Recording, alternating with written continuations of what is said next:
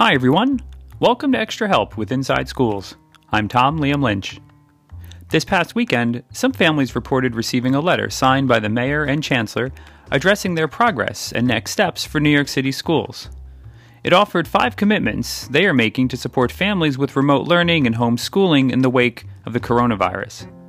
In this episode, I'll share my take on 4 of those commitments, and as for the 5th one, well, I'm going to leave that for another episode.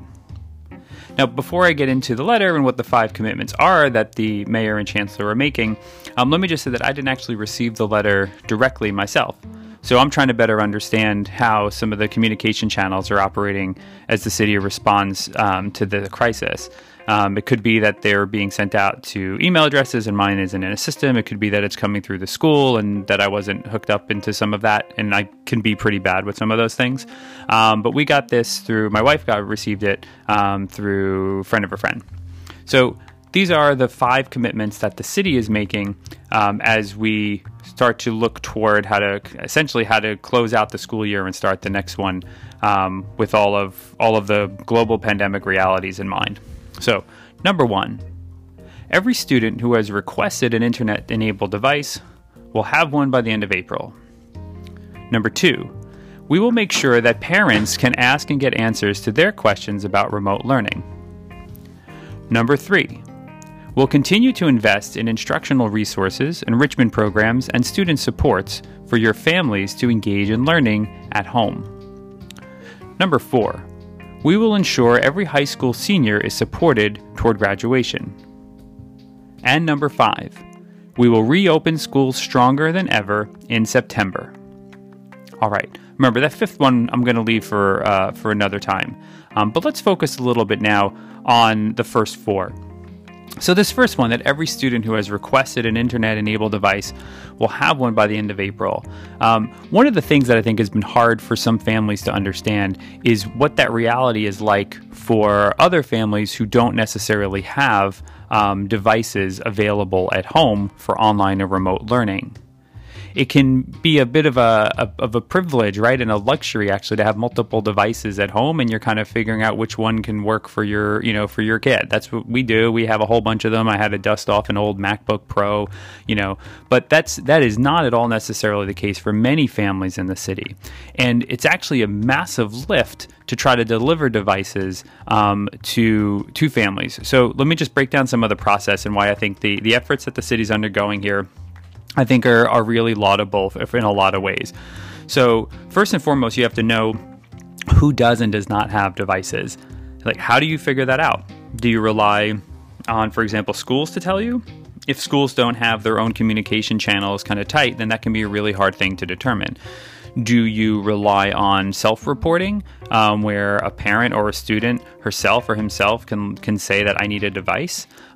Once that request is put in there needs to be some sort of process for verifying their actual need, that they are who they say they are, that their address is accurate. Sometimes the addresses that are in the DOE systems officially are not the actual ones at which a child might be residing. They might split time between one home or another on weekends. They might have an address in there that was right but wasn't updated when it needed to be. So there's all of that, like all of those logistics, right? And this is in addition to just purchasing those number of devices, which from what I've seen in some recent estimates, seem to be in the tens of thousands. So once you have a sense of who needs it and what the level of need is, you then have to purchase the devices. Well, that seems simple enough. It's, Chancellor, call up Apple and put an order in for 50,000 devices. It doesn't quite go that way for a whole host of reasons. But one of the main things that the public doesn't necessarily understand about devices when they come to schools is that they need to make a stop along the way. Meaning Apple can't just send them to the students, and Apple can't just send them directly, let's say, and I'm assuming obviously that there's Apple products. You can tell I'm an Apple guy. But the machines have to be they have to be imaged. And so what that means is that they go to a second, third party service provider who takes the new device out of the box and they install on it as kind of a special version of the operating system specifically for New York City public schools. And that's a way that allows the central IT divisions to have, different kinds of access or control over devices, not really control very much, but it also allows for easier hookup to like Wi-Fi at the school level, and it also is for privacy and security purposes.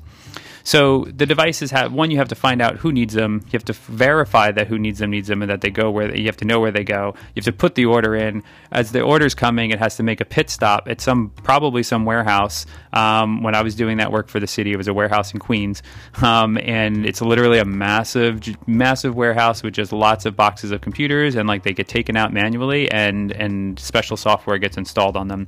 And then they can be sent off in kind of a relay fashion to be delivered.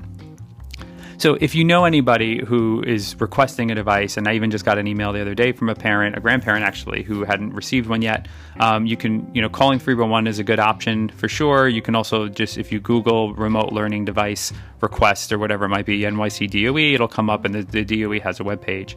But this idea of ensuring that all students actually have devices is a really huge step. They don't say very much in here about access to bandwidth, and that is another aspect of this particular item and commitment that the city needs to take seriously, and I suspect that they are.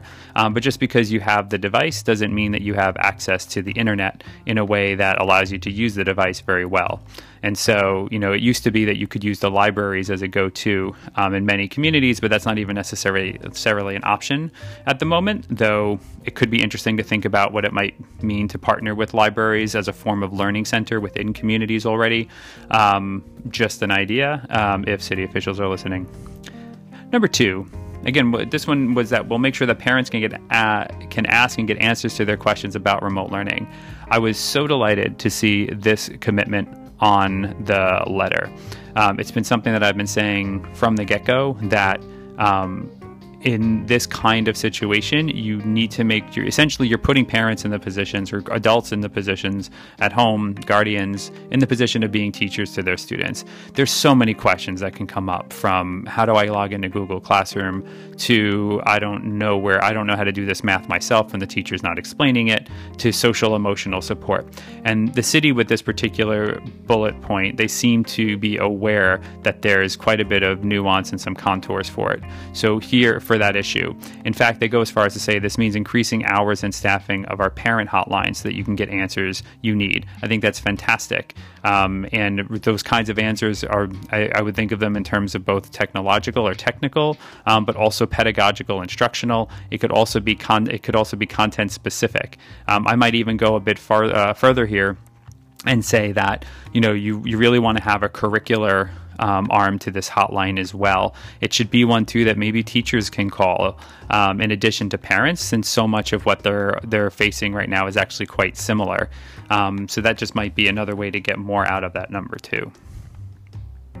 Number 3. We'll continue to invest in instructional resources, enrichment programs, and student supports for your families to engage in learning at home. They acknowledge that students, quote, deserve a need and deserve rich, deep programming and remote learning opportunities. That's 100% true. They're also talking about includes learning resources by teachers and schools, but also fund materials from cultural institutions, libraries, etc. I think all of this, it's the right sentiment for sure. But I just want to identify just a little bit of a weak spot in the way that some of this is being framed. So in the wake of the coronavirus, as we've seen different kinds of institutions try to reach out and support learning in different forms, there tends to be an emphasis on resources, on links to things, right? The problem with that is, links alone does not learning make. It's insufficient to have just lots of different kinds of resources. You need to go beyond that. And so what I mean by beyond that is what folks actually need if they're going to, as the city is saying, to engage in learning at home. If that's the actual goal, the city needs to step up and provide learning models for teachers and for parents. That is, how do I pull together these different resources in a certain kind of learning environment that allows everyone to be clear and confident in the actual learning experience? Right? What does it mean to, for example, the city could set up a template Google class or a model Google class that shows here's an example of a class where you start with a video conference, followed by group work, followed by collaboration on a Google Doc, followed by a presentation or report, followed by an exit ticket with a Google form. the city could create those kinds of models, and those models are actually what allows teachers and parents to plug things like resources in. But if you're offering the instructional resources without the learning models, and all you're doing is offering water with no glass, and it's not super helpful, or to make it work, it's a bit of an awkward drinking experience. So, move beyond not just the water, but you also need the glass. What I would also say for this number 3 here is that if you're going to beef up the kinds of instructional resources, enrichment programs, and student supports, and if you have things like, all of these resources from libraries, museums, parks, and otherwise, I really hope that the city's using a centralized digital resource repository. Specifically, they should be using We Teach NYC. We Teach NYC is built for this, and I hope that they are very clear with themselves that this is not a situation where to create a new web page with a lot of links, all you're going to do is overwhelm people. You need to do this systematically with metadata that's searchable, so that random parent X can go to one clear place and put in a search term and get tons of supports. So my fingers are crossed that the city has taken stock of the different platforms that are available to them, and that they're going to be using We Teach NYC for that. Similarly, if they're providing more instructional resources and supports for students and families, and I would argue also teachers, they should be looking really closely and auditing iLearn NYC. iLearn NYC, as I've shared in previous episodes, it was a project I worked on many years ago. They have catalogs of courses that teachers could just unpack. These kinds of courses are the kinds of courses that homeschooling parents use across the country as well. I'm not saying they're perfect. In fact, some of them can be dodgy as all get out. That's not the point. The point is that these are phenomenal resources, and somebody should be going through there diligently and determining which ones are of high quality, or at least making them available to families and teachers, so that we can crowdsource that kind of activity. So number 3 is a big one, and I have a lot of hope for it. I was really happy to see it on here. High hopes, but and fingers tightly crossed. Number 4, we will ensure every high school senior is supported towards graduation. This was a fantastic one to see on here, and I think if my newsfeed, and for sure, has been kind of filled with every day or two, there's a post about high school seniors who I think quite rightly are saying, what about us? How do we know that we're going to graduate, and how do we know we're going to be supported in graduating and moving on to whatever the next step is for us in life? So I thought it was really great to see that the city was committing to specifically providing one-on-one counseling support for every senior, working closely with families, schools and families, to understand if students are on track. And specifically with guidance counselors, they name guidance counselors from every high school will reach out to every senior. That's a big commitment. Guidance counselors struggle to do that anyway. So while I applaud this as a goal, and I think it's the right one, I also have a ton of questions about how realistically this is happening and how well this is going to happen, because the timeline is tight now, right? We're halfway through April. So, if every one of those guys, you could just do the math to start to figure out that, if every guidance counselor is having a meaningful call with a student, let's say that meaningful call is 15 minutes each, 15 times 4 will give you an hour. So each day they might get between 20, 25 students. If all they're doing is calling, is it realistic to think that they'll be able to just do calls and get in touch with all of their students and follow up in the ways they need to if needed, and track down students who are it's a big task. So more detail from the city on what this is looking like and what they're doing to support guidance counselors would be, I think, much appreciated by families. What they should also know too is that we at Inside Schools, we have our own conversations, amongst the team in terms of things we're seeing and experiencing, and the role of guidance counselors is really, really, really important when it comes to the quality of a student's learning experience, and when it comes to their options for schools and for college and work and beyond. We can't emphasize enough the importance of having great guidance counselors and of supporting guidance counselors.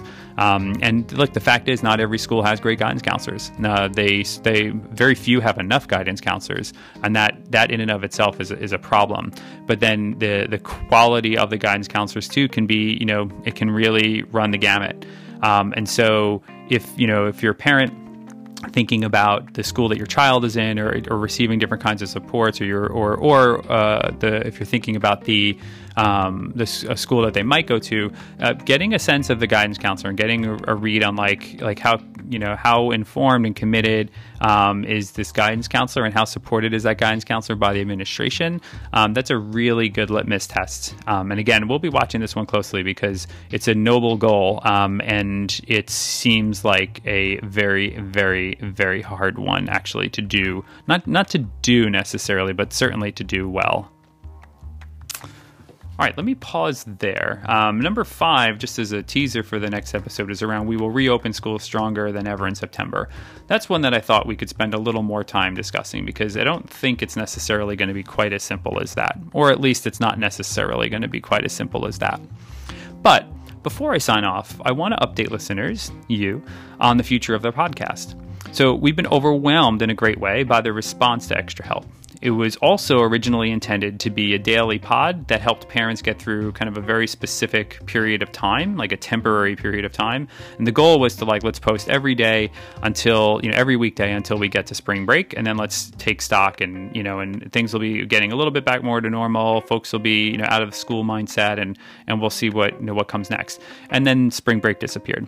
So as it becomes clearer that schools will be remote for the remainder of the year, even if the governor and mayor are still arguing about that, we want to make sure that Extra Help remains a resource to families and to the public. So we're committing to you that we want to keep Extra Help going, and we want to see it, continue to grow and to provide a service. So in the coming weeks, we're going to be experimenting with some different show formats and with the number of episodes that come out each week. So rather than 5, probably most realistically, we'll bring it down to 2 per week. And then we'll see what kinds of issues are coming up, what kinds of formats work, what kinds of resources does it take on our end to produce an episode that we think adds value. And during that time, we really appreciate any feedback you have to offer. You can do that via social media. You can do that, directly to me, at Tom Liam Lynch on Twitter, whatever works for you. But the podcast is, after all, for you. So we look forward to figuring this out with you in the coming weeks. That's all for this episode, but our engagement doesn't have to stop here. We have lots of resources and tools over at InsideSchools.org, where you can find our independent reviews of city schools and sign up for our weekly newsletter. The newsletter link is also in the show notes for this episode. You'll also find us very active over on our Facebook page and Twitter. And finally, please consider subscribing to our podcast, and if the spirit moves you, leave us feedback. It means a lot. We say that every episode, and I mean it every episode. Your feedback means everything to us, so please provide. All right, until next time, I'm Tom Liam Lynch. I'll see you online.